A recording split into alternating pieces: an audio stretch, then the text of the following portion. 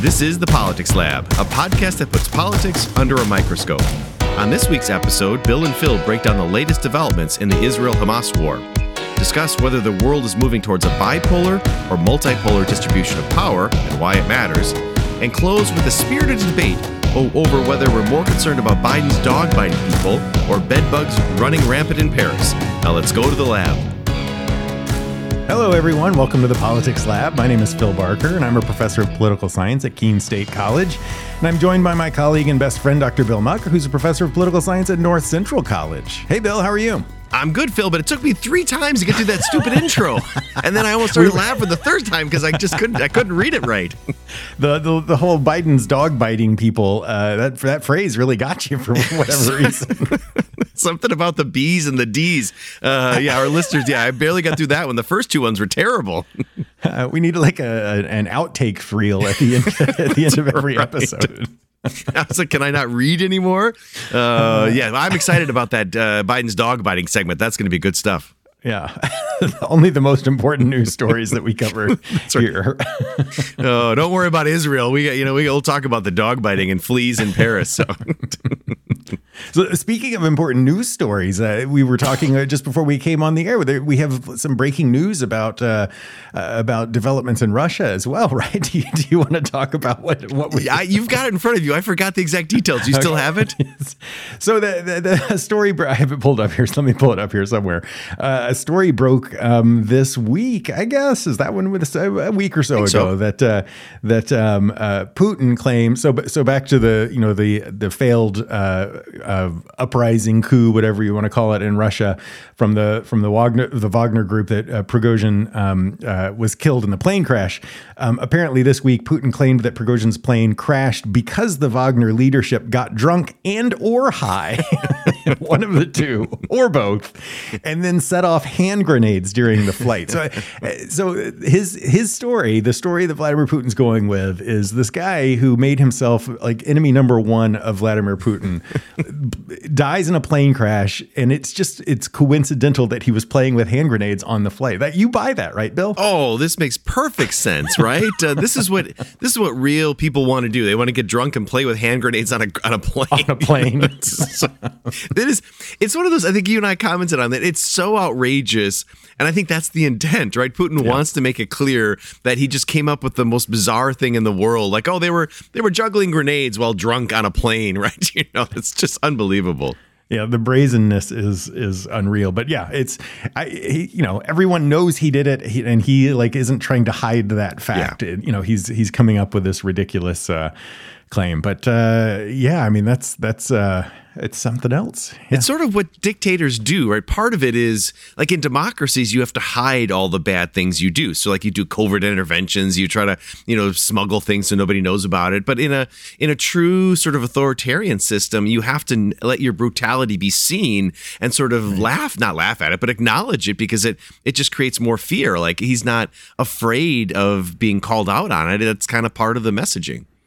Yeah. And you see that as he's been in power longer, right? The further he gets away from any sort of real democracy, the more important it is, or the less important it is to hide it, and the more important it is to have it just out in the open. But that's right. Yeah. Well, again, before we dive into the real news, like your Astros are, baseball playoffs are going on, and they're doing well. My Brewers, they did not do real well. They just tried not to win and didn't do that.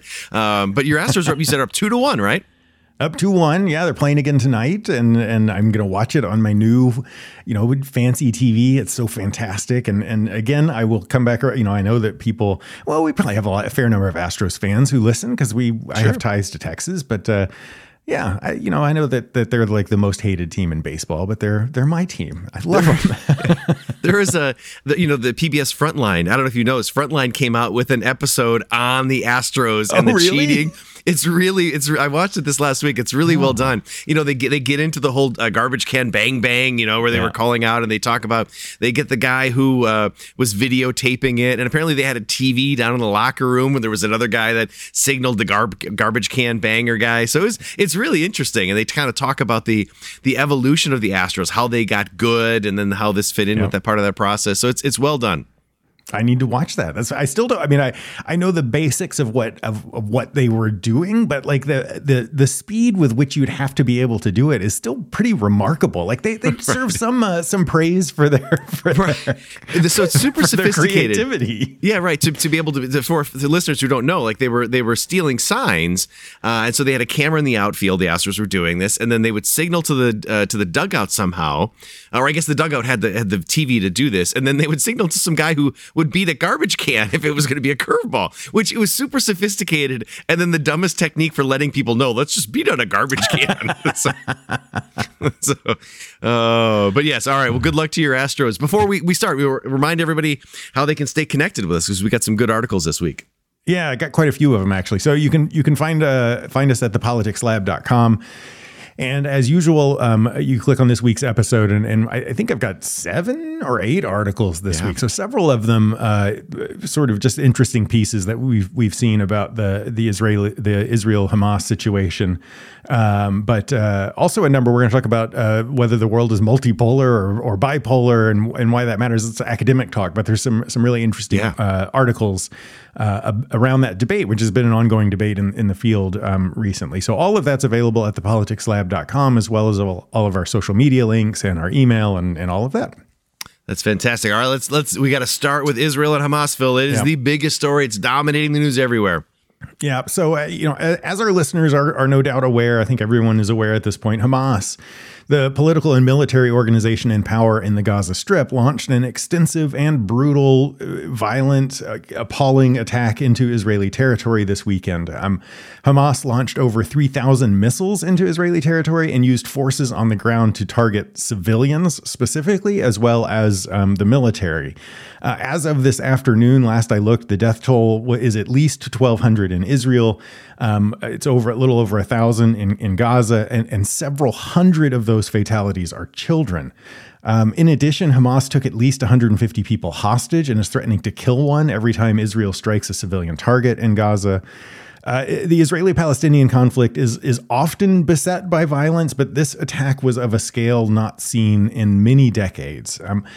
Bill, there's so much to this violence that we can talk about. And obviously this has led to a tremendous amount of pain for many people, both in the region and around the world. And we don't want to minimize any of that. But our goal on this podcast has, from the beginning, it's been to try to help people make sense of the political world around us. And there's just a lot at play in the events of the past few days that we can sort of talk about through a political science lens. So, we're going to be kind of sort of abstract and theoretical about some of this.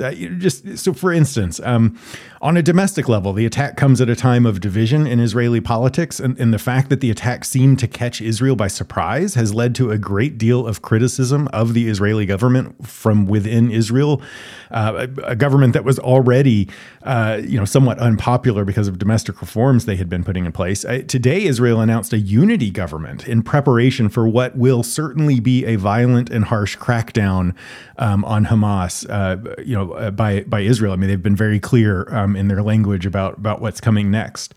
Internationally, the attack has brought near universal condemnation. Not everyone. We can come back to that later. But this attack also touches on issues of terrorism, international law, religious violence, regional geopolitics. Iran's support for Hamas and recent attempts by the U.S. to normalize relations between Saudi Arabia and Israel come into play here. They illustrate the risk that this conflict could spill into a broader war.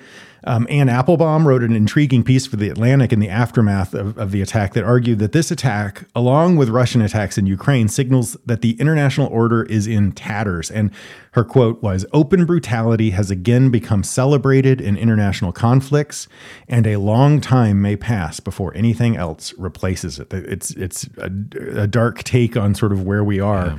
Yeah. There's just so much to wrestle with here, Bill. I don't even know where to begin. So I'm going to let you get that honor. So, I mean, what have you been thinking about? What have you been feeling as you've watched events unfold this week? Where do you want to start? Yeah, well, there's, as you noted, I think there's the emotional side, and we're not going to really dive too much into that because it's sort of not what we do in this podcast. But it's really heartbreaking to watch the violence play out. in Israel, and the way in which Hamas just used just awful barbaric violence, and also now to see the Gazans, civilians also being caught up in all of this, and it's always the case where it's the innocent civilians who get caught up in this, and I think that's inevitably where we're going to be heading. But a question I've been grappling with is this sort of the why question, right? So why did this happen? And I think it comes from two different directions. Thinking about why did Israel let this happen? I think there are many important questions that have to be answered, but maybe the most important question is how this happened to Israel, right? I mean, they are one of the leading countries in terms of intelligence networks. They know what's going on. They've built these impressive border walls along the Gaza border there to keep people out. They monitor them. Israel controls the internet and the phone lines. They know everything that's going on. So how and why does this happen? I think that's a really, really important question. How did this occur? And I think, as you suggested in the intro, there are many thinking that maybe Israel was distracted by domestic politics. People are talking about populism, that Netanyahu, the prime minister, is a wonderful populist candidate. He's good at staying in power, but he may not be as good at his job as he is at staying in power, right? And saying that there are simple problems or complex problems, but he's got simple solutions. So I think I want to learn more about how this happened, why this happened. And I think on the flip side, digging a little deeper into what were the motivating factors for Hamas, because I keep coming back to it's hard to know what the strategic value of an attack like that is, because Hamas knows that Israel is going to respond with a heavy hand. It's going to be devastating. And it sort of leaves me in the position that they wanted this to happen. And so Hamas engaged in an attack that they knew was going to lead to a devastating, brutal response. And that's part of the plan, right? That they want violence to escalate. They want this to turn into an ugly, brutal, morally complicated situation where maybe Hezbollah in Lebanon drops down, maybe Iran gets pulled in, maybe the United States gets pulled in. I mean, this is sort of a nihilistic, burn it all down type of goal, ultimately, culminating in the end of Israel. I mean, it's dark days when you think about all of that. So that's the questions that I've been grappling with, the why and the hows, and trying to figure out the strategic logic. How about you? Well, let me respond to some of the stuff you just said, and then I'll talk about kind of what I've been wrestling with. I think you're right. I mean, the analogy that a number of people have used that has popped up that might be useful for Americans is September 11th, right? This is a similar type of attack. Not as many were killed, but in terms of proportion and size of the attack, like this is major, significant. And I've seen other people point out that, the United States, even after September 11th, was never at risk of being, attacked or invaded by its neighbors, by Al-Qaeda, in the way that Israel is in this particular situation. So, if people are trying to wrap their head around just, why this is so significant or frightening, that maybe helps people do that. But that's, that was the question after September 11th, right? How did this happen? How did this, and it took a long time and lots of, after the fact inquiries to sort of understand some of that. And I think that will be, what you see play out here. But yeah, I mean, part of it is, Netanyahu is a divisive person. That his cabinet has not a particularly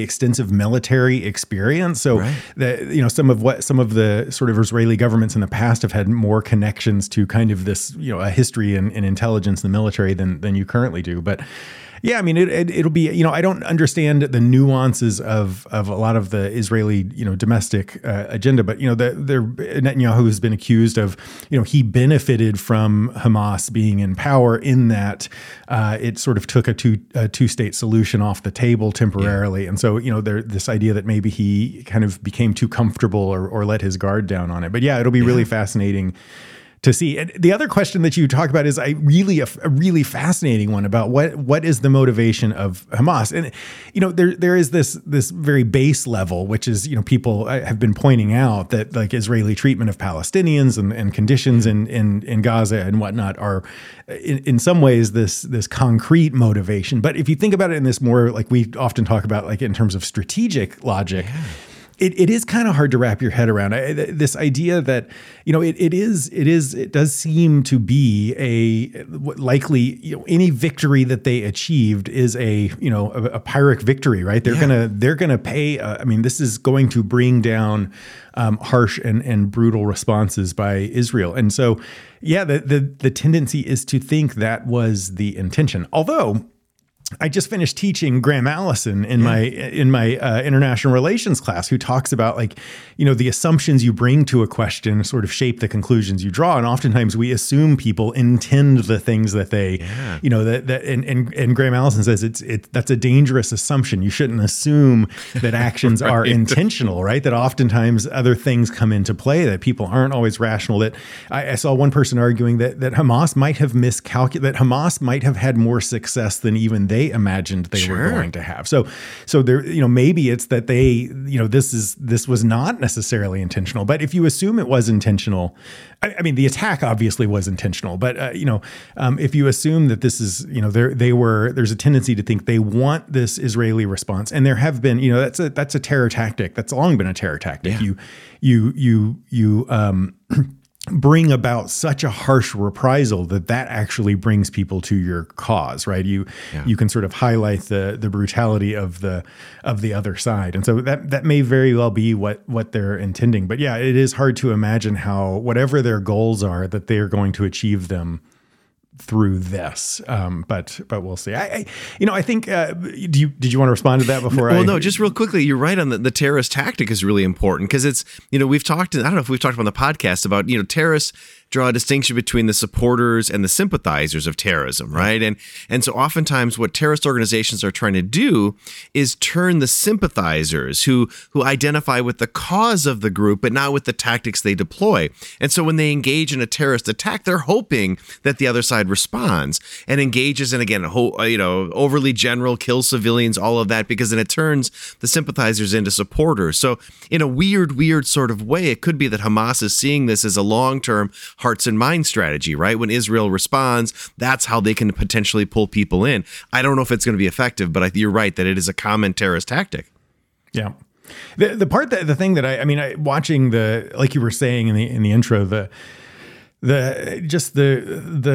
awful scenes in Israel, but again, also, as you're seeing them play out in Gaza as well, because again, Hamas is not Gaza, right? These are they're two different things. Most people in Gaza don't support Hamas, and so, but it's just just wrestling with the kind of moral complexity or intricacies of this, and I don't. It's just something that I continue to wrestle with. It is one of those things where the actual. I just taught ethics and war last semester, and so I've kind of been thinking about that as well. But the attacks themselves are morally repugnant. It shouldn't be difficult for anybody to condemn them. But you get, and this is the problem in these kind of intractable conflicts, these conflicts that carry on for a really long time because of this back and forth we talk about. Both sides feel sort of vindicated in their responses. They both, there's this human tendency of, mirror imaging, that they both see the other as evil. And I think it's this I don't know, the kind of moral justifications that go into justifying immoral things, that is a very human. It's a very human enterprise, but it's troubling, especially if your goal is for this to not happen anymore, right? And the more you go down this route of sort of the clinging to the moral we're right. It makes it harder and harder to solve that. I don't know. I feel like I just said a whole bunch of nothing, but I think that's the thing that I wrestle with, is trying to make sense of. I want this to be a simple situation. I think that's the human instinct, right? And it's so complex and so complicated to kind of make sense of it. It's hard. And if we think about, sort of build off that point, if we think about the decades of violence that have played out, there isn't a military solution to this conflict. And I think certainly Israel would acknowledge that as well, right? That now they are going to have a brutal military campaign in Gaza, but that's not going to win them the peace, right? At some point, I think their goal initially is going to be to eliminate Hamas, right? I think this is similar. You mentioned 9/11. This is about like destroying Al-Qaeda, destroying Hamas, to say this is an illegitimate actor, and we are going to remove them permanently.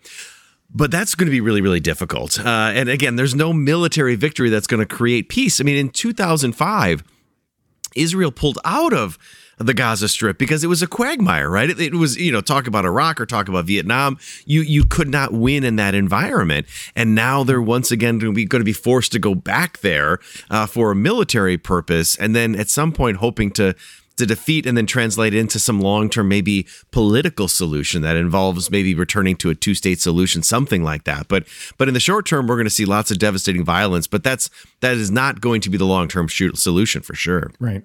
No, that takes me to take it back to a broader kind of theoretical approach. You and I were talking before we started recording. It also, political science talks about this, that this is in some ways kind of a perfect example of the difficulties of international relations, in that, you can have actors who are both acting quote unquote rationally, right? Yeah.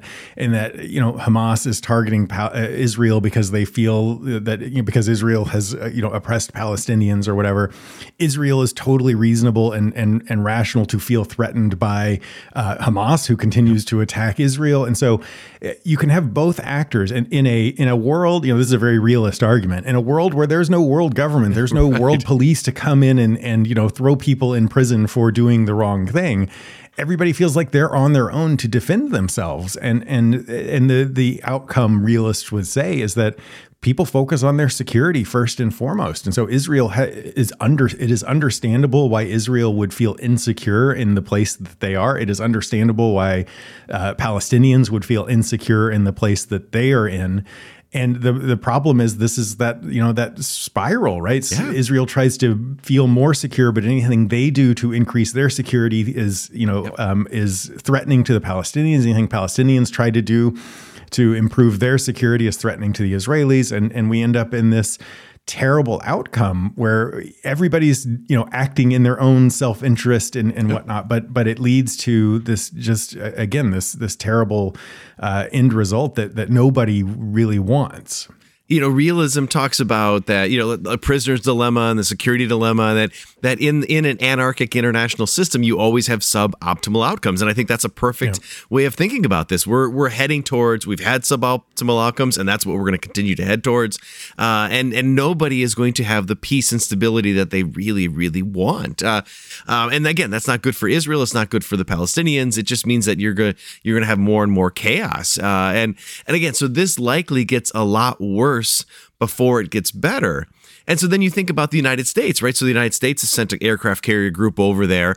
I think Biden's number one goal is to try to limit this from spreading, because anytime you have the kind of conflict that you're describing, it can spread to other actors. You thinking about, it's possible that people rise up in the West Bank, or it's possible that Hezbollah in Lebanon gets involved, or Iran. All of these actors may see a similar strategic interest in responding. And so Biden has got this really delicate line to walk where he wants to be supportive of Israel and say, we've got your back, and we are, with no conditions, right? The United States usually supports Israel with, saying, okay, here are some conditions, here's some restraints. His speech yesterday, that wasn't the case. But now, he's got to try to contain all of this while still allowing Israel to do what it wants to do. And realism suggests this isn't going to end well either. So let's walk down that road. Yeah. How does this, in a realist worldview, how does this play out? Because it's not just Israel and Palestine who are concerned about their security and power and all of that. It is, this incredibly complex region in which, Israel has arguably been itching for a long time to target or attack Iran, right? Because Iran has continued to support groups terrorist organizations that target Israel. Is there a chance that Israel doesn't, that this alone is enough to, once once the initial steps in Gaza have played out, that Iran becomes the next target? And then if that's the case, who does that bring in on which side? We come around to Saudi Arabia, who has not been necessarily that's an understatement to say they haven't been a friend of Israel, but they had been working on normalizing relationships, and they really dislike Iran. So then you get all these other complex, Iran and Saudi Arabia trying to balance each other out. And I mean, this is where very quickly you have a sort of pre-World War I kind of spiral of people taking sides because of their own self-interest as well and their own goals of power. I mean, is that how concerned are you about that happening, about this spiraling into a larger regional conflict? It is. It is certainly a possibility. So I'm thinking about that, right? I still think it's not likely, but it is certainly possible. And that's, I think your example of World War I is perfect because nobody really wanted World War, but they were pursuing their own strategic interests, and you end up in that circumstance. And absolutely, right? Now, I think we can maybe talk about this. Domestic politics matters as well, right? So Israel's got domestic politics, international politics. Your realism is such a perfect venue for this, or a lens for this, but I also think constructivism is useful. Alexander Wendt wrote this book, Anarchy is What States Make of It. The idea that, we construct how we understand anarchy. And you brought up Saudi Arabia. So, the United States and Israel and Saudi Arabia were getting awfully close on a big deal to recognize each other. If that would have happened, that's the biggest development in the Middle East in 50 years, right? If Israel and Saudi Arabia established diplomatic relations, it is a major step towards peace. Close to that point. But because of this attack by Hamas, that goes away. It's on the back burner if it's not totally gone. Is that possibly part of the motivation of Hamas doing this attack, is to derail that process? I think so, right? And it's hard to know how big of a role, but it certainly has to be some factor that was. So you had the situation where maybe you were getting closer to more diplomatic, political, governmental deals, whatnot, and then Hamas through this one act is able to blow all of that up, and suddenly anarchy comes back to this state of nature, defending yourself, and so maybe that's a strategic win for Hamas because they saw Hamas and Iran, who saw these other developments occurring. I mean, it's so awful, but also fascinating to see how one act can throw the world in an entirely different direction. And I think that's how we have to think about what happened this last weekend. This is one of these paradigm changing events, especially for the region of the Middle East, where things will be different for a long time after this.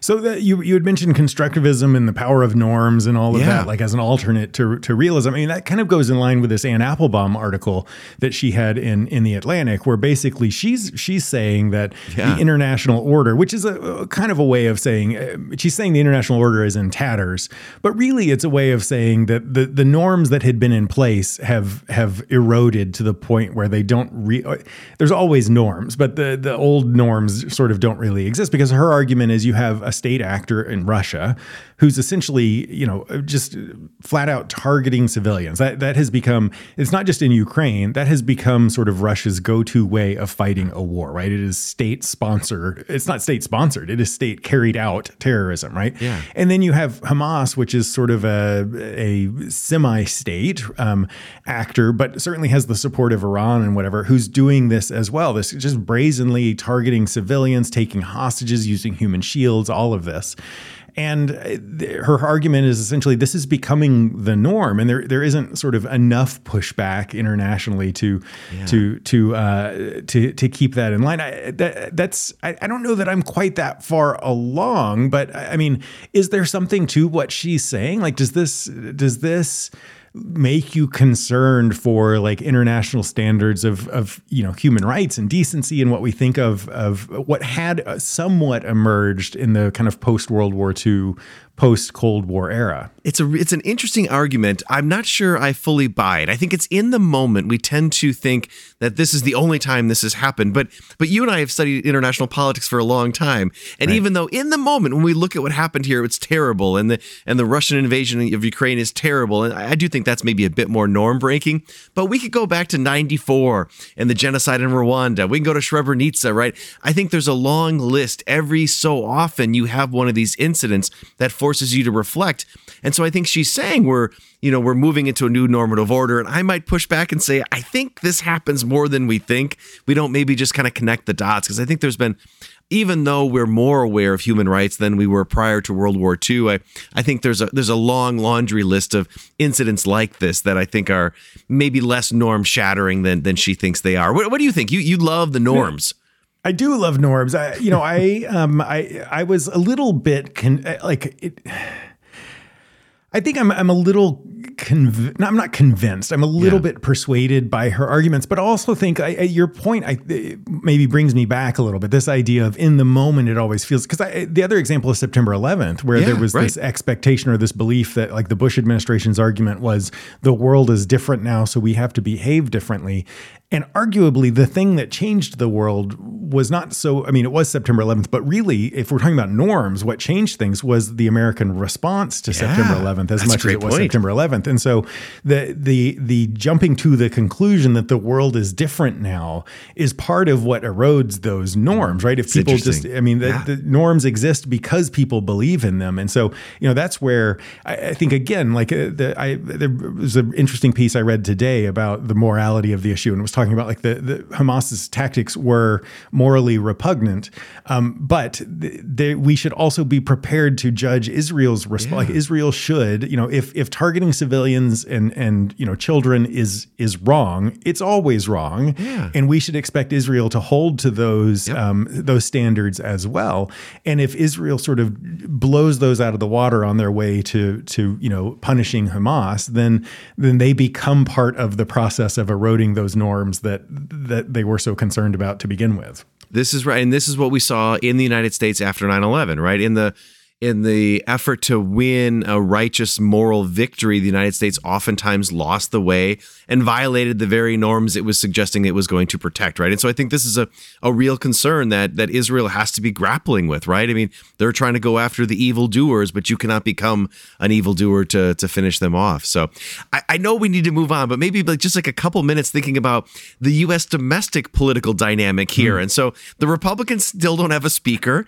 And do you think, you're hearing all sorts of conversation among the Republicans like, oh, Biden is weak and he needs to do more. Do you think this connects at all? Do the Republicans get their act together because of this and they think we have to have a voice? I mean, does it play any role in the Republican Party and U.S. domestic politics? Does it motivate them to be a little more reasonable and elect a speaker, or do we still see dysfunction at the domestic level?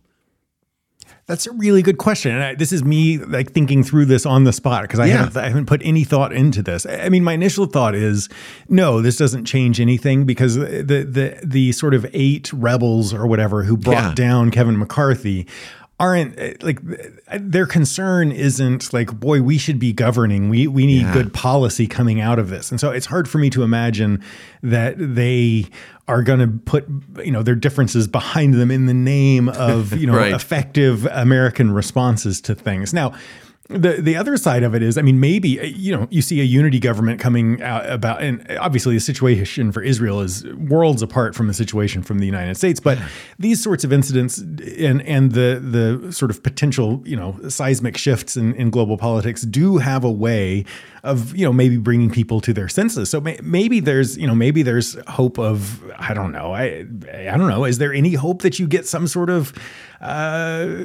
moderate unity style thing that comes because it's not the 8 extremists who recognize that things need to get done, but some of the moderate Republicans and Democrats who recognize that things need to get done? It's possible. It's possible that happens. I think it's unlikely. But it's almost certainly not going to happen. This is me dreaming again of a world where politics works. I would love to see that. I would love to see that, where you actually have a coalition government trying to do the right thing. But what I think might be more likely is Republicans are going to be frustrated because Joe Biden is looking like a leader. He's supporting Israel. He's giving speeches, right? He's doing what leaders do when crisis hit, right? The center of gravity always falls to the executive branch. And then you've got these rinky-dinks in Congress who can't even elect a speaker. So I imagine moderate Republicans are saying, like, we've got to get this done. We can't let Biden steal all the attention. So I wonder whether that might be somewhat of a motivating factor, although I don't know. I mean, maybe they go to Steve Scalise this week. I don't know. Right. I mean, the moderate Republicans aren't the problem, though, right? I mean, that's where you have to deal. I mean, it's where you have a party held hostage by the sort of extreme parts of its most extreme members, basically. And that's where I have a hard time imagining that they are shaken in any way from their views by something like this. This is interesting. Well, we will return to this topic, as I'm sure it's not going away anytime soon. Yeah. So, but we should move on. All right. So, Phil, I'm so excited about this next topic. It's a super nerdy deep dive into the global division of power. In both of our international relations classes, Phil and I spent a lot of time talking about who has power in the international system and how many powers are there. For instance, is there just one dominant global power, which we would describe as a unipolar world, like the world after the Cold War where the United States was the one global hegemon? Or are there two global powers, which we define as a bipolar world? And again, the Cold War between the United States and the Soviet Union is a perfect example of that. And there still is a third model where there are multiple, sometimes 4, 5, 6 powers that we would define as a multipolar world. Now, the reason I bring this up is because there's a rather fascinating debate occurring among scholars of international relations about whether the world that we live in is a bipolar or multipolar world. In other words, are there just two major powers, think United States and China, or are there in fact additional powers making the system multipolar in nature? The case for a multipolar world was recently made by Emma Ashford in the Journal of Foreign Policy. She writes, quote, "A multipolar system doesn't require 3 powers of equal size.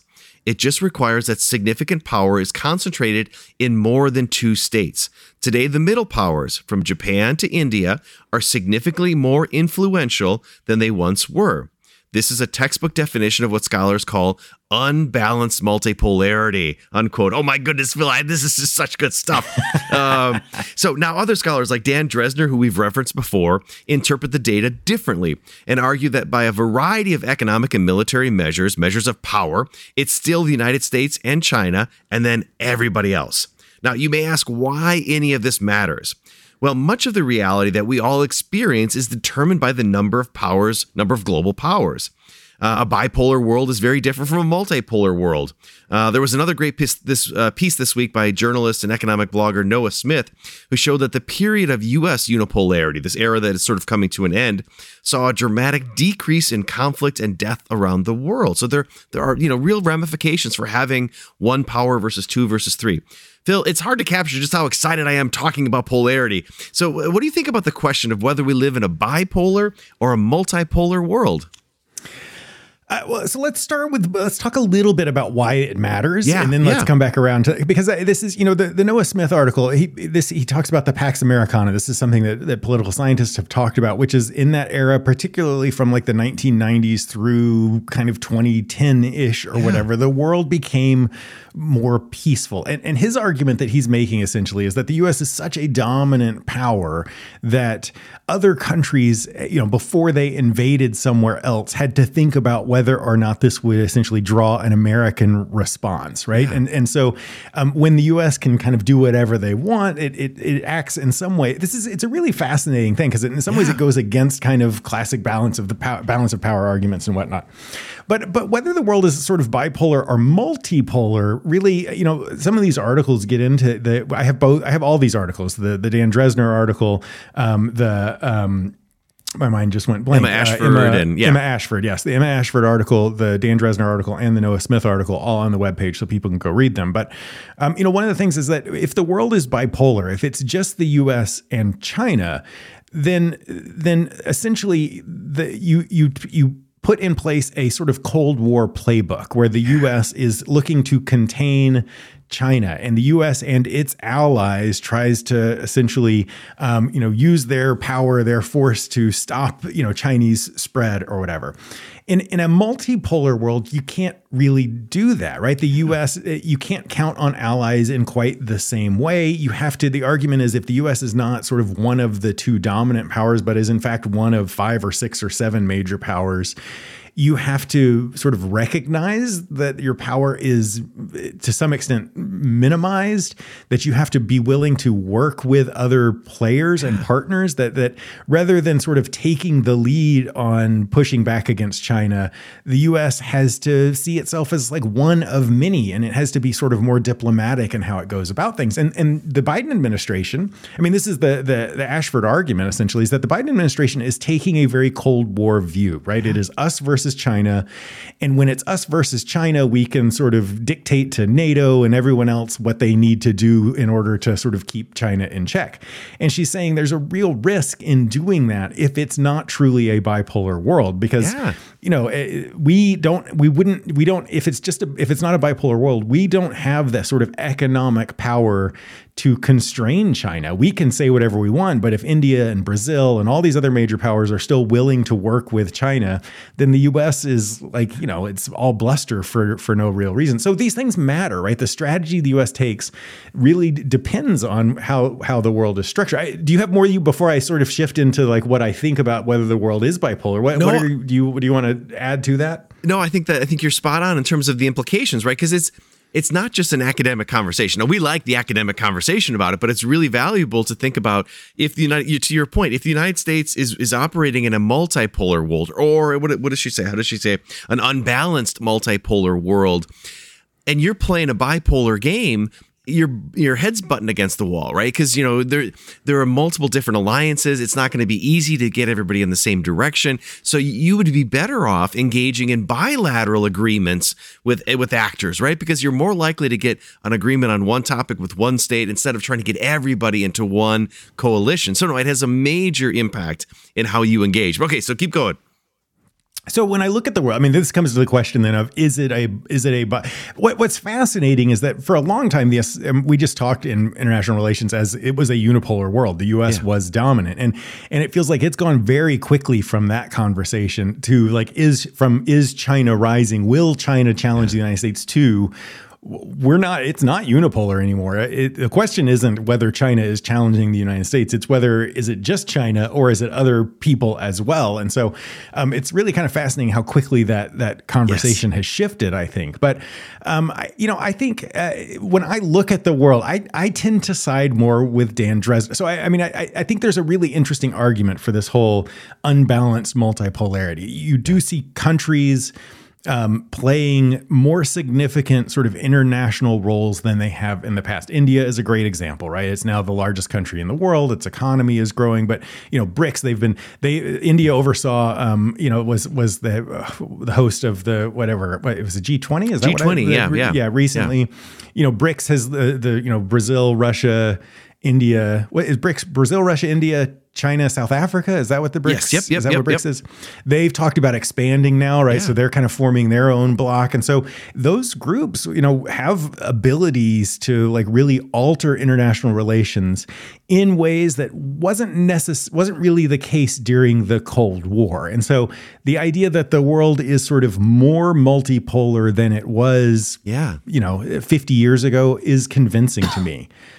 I don't know that it's multipolar enough to say that it is truly multipolar. And this is where Dan Dresner, I think, he comes along and basically says, really, I mean, when you look at actual measures, the U.S. and China are head and shoulders above others in terms of military might, economic might.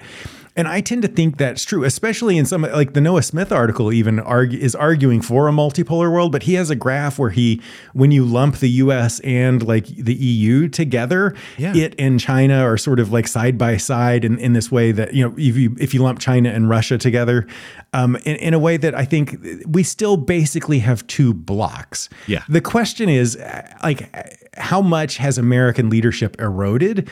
And how much faith can we have that sort of NATO allies are sort of going to be unified? I think the Russia-Ukraine war has actually strengthened that bipolar world order to some extent.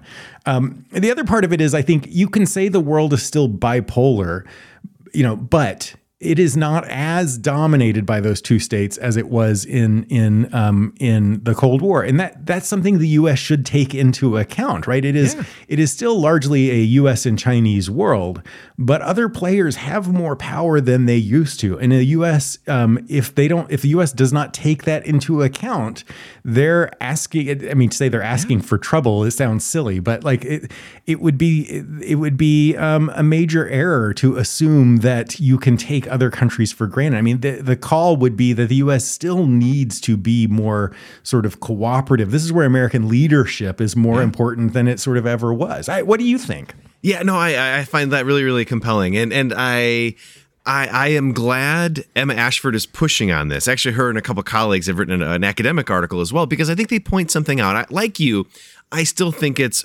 primarily a bipolar world, but it is a different bipolar world than during the Cold War. And she or somebody, I can't remember where I got this, but cites some data, and they talk about during the Cold War, the United States and the Soviet Union controlled 40% of the world's economic and military power. China and the United States only control 30% today, right? So it's a smaller percentage of economic and military power. And then she looks at the alliance structure. So the share of the global economy controlled by Washington and Moscow and their alliances during the Cold War was 88%. So that was truly bipolar. Now, if you look at the alliance structures of the United States and China, it's only 57% of the global economy, which it says that it is a bipolar world, but there are also significant other actors that play a significant role, right? And so I wouldn't say it's unbalanced multipolarity, because I think that gives a little bit too much power to those other middling powers. But certainly it is not a pure bipolarity where everybody is getting in line behind the two hegemons. So, and I think that matters for all the reasons you suggested. It means that the United States shouldn't just pull out the same playbook from the Cold War. And they should think differently about building alliances even with countries that are at times aligned with China. So, South Korea may trade with China. That's okay. That doesn't mean that we can't have a relationship with China. It's a different type of bipolarity, and a strategic actor is going to look to exploit as many relationships as possible. So, I mean, I think the data is really compelling, and I think it tells the same story. It's just how the different scholars read that story. Yeah, as we sit here talking about this, I think about it. Makes me wonder if if it's not that if there's a danger. I mean, this is when you study U.S. foreign policy, we've talked about on here before the power of analogies and the danger of analogies, right? They teach you lessons and provide prescriptions for how you can deal with the world, but analogies are problematic because they're not perfect. And so it feels like we are drawing from the lessons of the Cold War and looking at how we deal with China. And I think, maybe the issue isn't that the Cold War is the sort of, the ultimate, definition or example of a bipolar world. Maybe it's a bit of an outlier, right? Because when you look at the Cold War, we had this sort of clear ideological line where you could look around the world and you had communist versus non-communist countries. And so who fell on which block, which side was sort of clear. The stakes were sort of clear. The battle between the U.S. and China, the struggle between the U.S. and China is more nuanced than that. I mean, it is about human rights, but they're sort of both using the same language about, they're both sort of engaging in trade, but they have different notions of trade. They have different notions of sovereignty. They have different notions of human rights. So they're sort of using the same language, but in sort of these slightly different ways that make the lines less clear. And so I think, maybe this is still what a bipolar world looks like. And in a bipolar world, it's usually it's not as simple as it was during the Cold War, where the lines were so clear. And if that's the case, then we make mistakes not by acting as if it's a bipolar world, but by acting as if this bipolar world is the same as the second half of the 20th century bipolar world. And so this may be a bipolar world, but one in which we have to be more, more adaptable, more, like you said, willing to, things are just not as black and white, and the rest of the world's not going to see them as black and white. And so we can't use the same sorts of approaches that we did in a sort of anti-communist worldview. Well, I think that's a really important point, because the Cold War was easy that way because there was an ideological divide. It was capitalism versus communism. That doesn't exist anymore. Yeah. Even though China claims to be communist, they've embraced the market, right? So everybody is embracing the market, globalization. It is a united marketplace. And so that isn't going to be this nice little cleavage where there's one group on one side and the other on the other. So I think you're right. Bipolarity may be very different than it was during the Cold War. And again, the distribution of power is different as well. So you've got these actors playing in a different system, which is, hey, that's norms, right? As history plays out, you have different systems, different normative orders, and it's never going to fit perfectly into sort of the theoretical box. This is like a living test of, so many theories of international relations kind of or modern theories of international relations were formed in the Cold War. And so I have all these arguments about, what's most stable, what's the default, what's the equilibrium, right? Does the world naturally return to a bipolar state? And so much of that was based on the Cold War, and then kind of trying to reassess it in the years after. This is, as the world continues to shift, it will maybe provide us with some new answers about, how the world functions. It'll be fascinating as an international relations scholar to watch some of this play out and see how different countries behave. But I do think, again, the risk is the United States approaching the 21st century like we're still in the 20th century. Well, the president is from the 20th century, right? Those are important things. Yeah. Actually, all of our leaders are. Good point. All right, we should move on. And for our final topic, we're going to take a deep and serious debate. I have a serious debate about arguably two of the most pressing issues facing the country. No, actually the world right now. And we're going to use all of our analytical and empirical skills to try to determine which is the more worrying or troubling development. So the first situation involves one of Joe Biden's dogs, a German Shepherd named Commander. Commander has been removed from the White House after a string of biting incidents. The last week, Commander bit another person, bringing his total to 11 such incidents in the past year.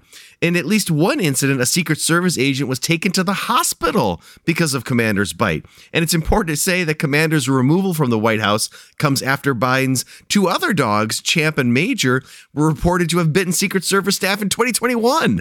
Phil, I know you would love a trip to the White House, but I bet you're a little worried if Joe Biden's still there that you might get bit by a dog. Just first off, this is really remarkable. 11 times in the last year for one of his dogs, and then to have other dogs who are also biting people. Like, this is in any other circumstance, right? Like, if you had a dog that had bitten 11 people, this would have been taken out of your hands a long time ago, right? Right. And because you're the president, you're like, oh, Mr. President, it's no big deal. Your dog bit me again. But no, in the real world, if you've got somebody whose dog has bitten somebody 11 times, that's bad news, right? Something's going on there. Why do you think this is happening? I don't know. maybe Joe Biden's a bad dog owner. I don't know what's going on. Maybe the stress of the White House. I've never heard of a White House dog biting somebody, right? This is just not something, much less 11 times and multiple dogs. I mean, we got to get to the bottom of this. But let's talk about situation two. It was LBJ who used to pick his dogs up by the ears, right? Or was that Nixon? I think that was LBJ, and he claimed they liked it, which I don't know. Yeah. I don't think maybe anybody that's the problem. Maybe Biden needs to pick his dogs up by the ears. Right. He's got to get tough with his dog. So, all right, let's debate situation number two. So, which takes us to Paris, where bed bugs have taken over the city. Paris is known for its style, its cuisine, and culture, and it's now fending off an invasion of bed bugs. Videos of the insects crawling over metro seats, in hotels, and swarming buses and movie theaters have swept the internet. And that bed bug anxiety in Paris is at a whole new level. With the Olympics only a year away, people are afraid that the trip to watch the Olympics could translate into a severe case of bed bugs. Phil, time to get out the old political science tools and decide which of these developments has us more worried. Let's start with the bed bugs again. I figured you'd be going to the Olympics. Are you okay with getting bed bugs? Yes. I was an elite calculator competitor in high school. Yes. I don't think they've made that an Olympic sport yet. But No, bedbugs kind of terrify me. Have you ever had a run-in with bedbugs? Have you ever had to deal with it? Oh, I'm knocking on wood now too. No, yeah. Once when I was young and poor, as opposed to now when I'm old and poor. Kelly and I, my wife and I, traveled through Europe, and we took a sleeper train from somewhere in Spain to Portugal or whatever, and slept on the sleeper train and woke up in the morning with like bites, and it was not good. But no, bedbugs kind of terrify me. They seem like they're impossible to get rid of. They're kind of everywhere. The article that you had sent me said that like the estimate was like 20% of like beds in Paris had bedbugs at this point. Like that. It's astonishing. That's terrifying. Well, so there's a couple really fun angles to all of this, fun and terrifying. But the other major cities in Europe are now freaking out because everybody travels from Paris to these other European cities, and so London. There have been a number of pieces written about London doesn't want anybody from Paris coming because they're going to bring bedbugs. Which, as you said, trains are notorious, right? I mean, that's the thing where European trains in particular. But yes, I mean, this is. I have to think Paris is freaking out about this. One, just because it's bad, right? You just don't want bed bugs. But two, the world is coming to Paris for the Olympics. And how embarrassing is it if you're going to have athletes showing up with, bed bug bites? If this is a real issue, the Olympic Village may get it. I mean, if you're France, this is a big, big priority. For sure, yeah. This is not like you don't want to have like all these people from around the world leaving with that being their impression of Paris. That would be There's other reasons to be frustrated with Paris besides the bed bugs. All right, so who should be more worried? Should Paris be more worried, or should Joe Biden be more worried about the fact that his dogs are biting everybody? See, this is an interesting question because this is where like there's so many different ways to weigh this, and that a dog bite is much more severe than a bed bug bite, right? Like if I had to be bitten by a dog or a single bed bug, I would take the bed bug, right? That's better than the dog. But we're talking about one dog versus like however many billions of bed bugs. Right. Yes. And I think there is a tendency, we talk about the human tendency to like we overestimate, like, I don't know, like the fear of like dying in a plane crash or whatever, right? We tend to, one of the things we do is we overestimate the odds of something really awful happening to us when we underestimate other risks that are actually probably greater but are sort of less scary. And so I think the tendency is to think dog bites are bad, but I think the actual real threat that is like far more disturbing, like my life, Commander Biden's not going to bite me, but some person might go to the Olympics and bring bed bugs back and I would get them in my house. That's far worse, right? So you're saying bed bugs, because I think if given the option, you're going to get bit by a German Shepherd or bed bugs, I think I take as bad as bed bugs are, well, are they in my house? Because that's a different factor. If I go to some hotel and I got bed bugs, I can burn all my clothes, right?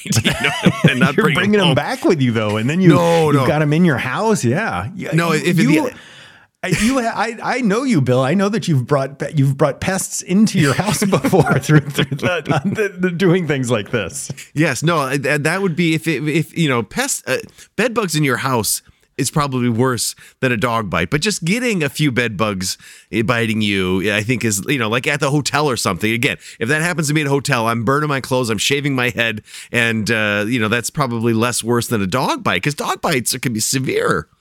See, this is fascinating, Bill. This gets like we get to like the heart of like a utilitarian argument here, which is yes, a dog bite is worse, but if it's one dog biting 11 people worse than bed bugs like infesting millions of people in Paris? And so does a small amount of pain distributed to lots of people outweigh a higher amount of pain distributed to a smaller group of people? This is a really deep question, right? And then we also got to factor in the psychological effect of all this, because these poor Parisians are probably freaking out about all this. At a macro level, the amount of damage being done in Paris is greater than what Commander's doing. But I still think at the micro level, Joe Biden's got to get his dogs under control. That's not right. 11 times, multiple dogs. They got to figure out why that's happening. But no, like at a meta level, Paris getting bed bugs is a big deal. And then you're right, because you go back to an individual. So I'm weighing like the pain caused by, billions of bed bugs versus one dog. But you come back around to it, and you stand two people in front of me, and you say, "This is person number one, and their dog has bit a dozen people, and this is person number two, and they brought some bed bugs back from Paris." Person one's the worst person, right? Like that. Right. That's they get judged more harshly. This is true. Yes, absolutely. There was one time, this is probably going back 5-10 years ago, where my daughter and I were walking. We walked past this bush, and suddenly a whole bunch of fleas jumped on us. Anyway, I was terrified, Phil. I literally it took all the clothes off, put it in a bag. Then I took the car right to the car wash, and it was like vacuuming the whole thing out. Psychologically, little bugs, fleas, bed bugs, whatever it is, that's just a terrorizing effect. So. This doesn't add up to me, Bill. Like the idea of this sounds like a coordinated flea attack on you. I don't think they work that way. They were like waiting in the bush to ambush you when you came by. I got really hairy legs. Like they thought I was a dog or something, On that note, we should probably wrap up. You want to remind everybody how to stay connected with us, Phil? Yeah, so you can go to thepoliticslab.com and you can find on this week's episode page, I've got 2 or 3 articles from that Ann Applebaum piece, a couple of interesting pieces from the Atlantic on the Israel-Hamas situation, and then all 3 of those pieces on bipolar. Again, I don't know how, this is the sort of thing that Bill and I get excited about. I don't know if other people are intrigued by reading about bipolarity or not, but those 3 pieces that we talked about are all there as well. And then also a piece, I think, from the Washington Post on the bedbug problem in Paris. So if you want to learn a little bit more about that, that's there as well. So all of those at thepoliticslab.com. That is fantastic. All right, Phil, I will see you next week. Bye, Bill. Bye, Phil.